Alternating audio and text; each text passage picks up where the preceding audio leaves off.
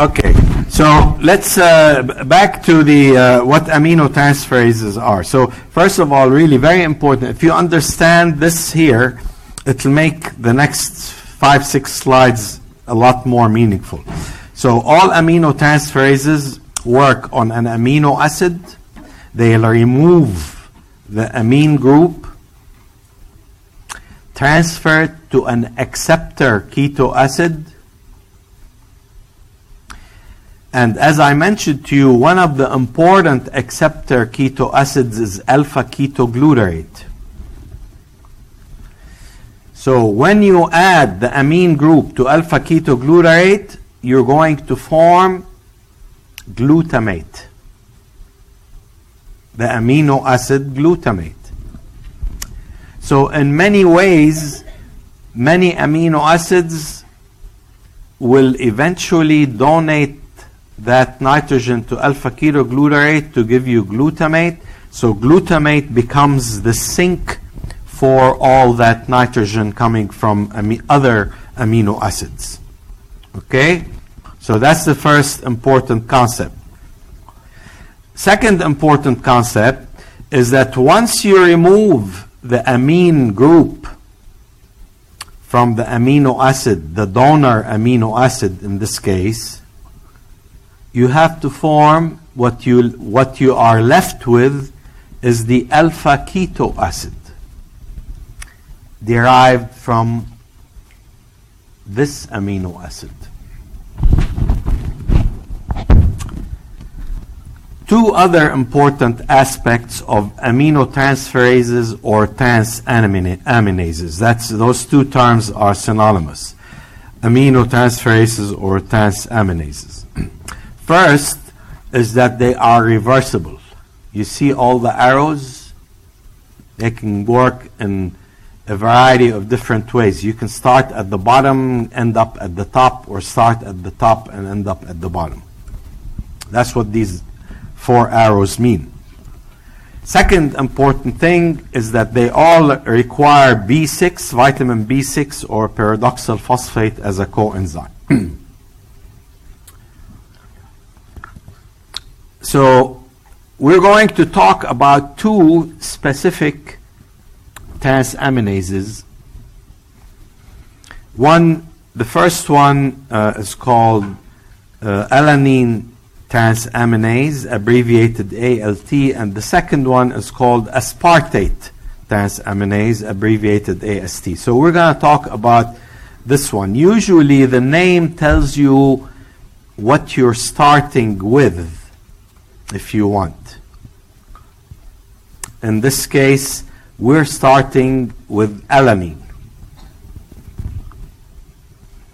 So I want to give you, before we go further, which is really the next slide, but I just want to say, let's say this was alanine, and you donated its amine group to alpha ketoglutarate to form glutamate. What would be left of alanine is pyruvate, the keto acid pyruvate. And that's what ALT does. Alanine donates its amine group to alpha ketoglutarate. You form glutamate. What's left of alanine is pyruvate. Okay? This is called ALT, alanine aminotransferase, or alanine transaminase. The same thing. They refer to the same thing. Okay? So, in effect, there are many transaminases that do the same thing that ALT does, but they're specific for other amino acids. What I mean the same thing, I mean they donate their amine group to alpha ketoglutarate, so you end up collecting a lot of glutamate as the nitrogen or the amine sink from many amino acids. So this is a very important concept here. Glutamate is during degradation of many amino acids, glutamate is collecting these nitrogens. Okay. The second enzyme is going to do kind of the reverse. So let's start now with glutamate, that we've collected many nitrogens from many amino acids through transamination from, and then glutamate will lose its amine. This one is written slightly differently, not to confuse you, but that's how the book had it. The amine group here is donated to an acceptor molecule in oxaloacetate. So this amine is donated to oxaloacetate. When you add the amine group to oxaloacetate, you form the amino acid aspartate.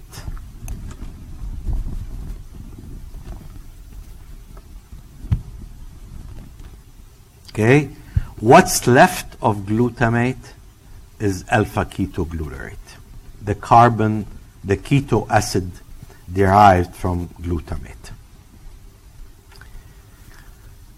The enzyme that catalyzes the conversion of glutamate to aspartate, if you want, is called aspartate transaminase.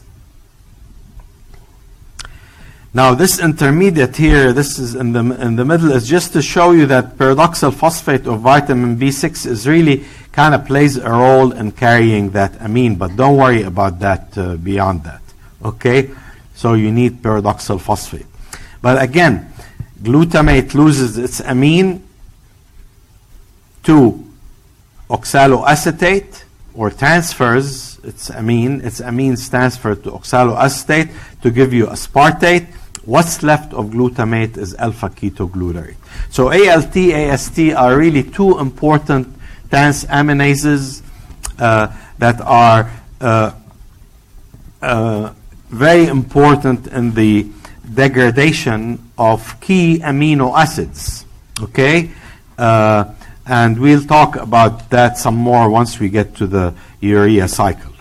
Okay, so ALT and AST, both enzymes, are important transaminases. They are enriched, highly enriched in the liver. They are also used diagnostically. You don't need to go into the details, but if their amounts are high in the bloodstream, they're usually indicative of liver disease. It could be viral disease or it could be alcoholic hepatitis, but it depends on the relative amounts. You don't need to remember that, but very important diagnostic enzymes. If they are high in the bloodstream, they're indicating there is necrosis in the liver, and that usually is indicative of liver disease.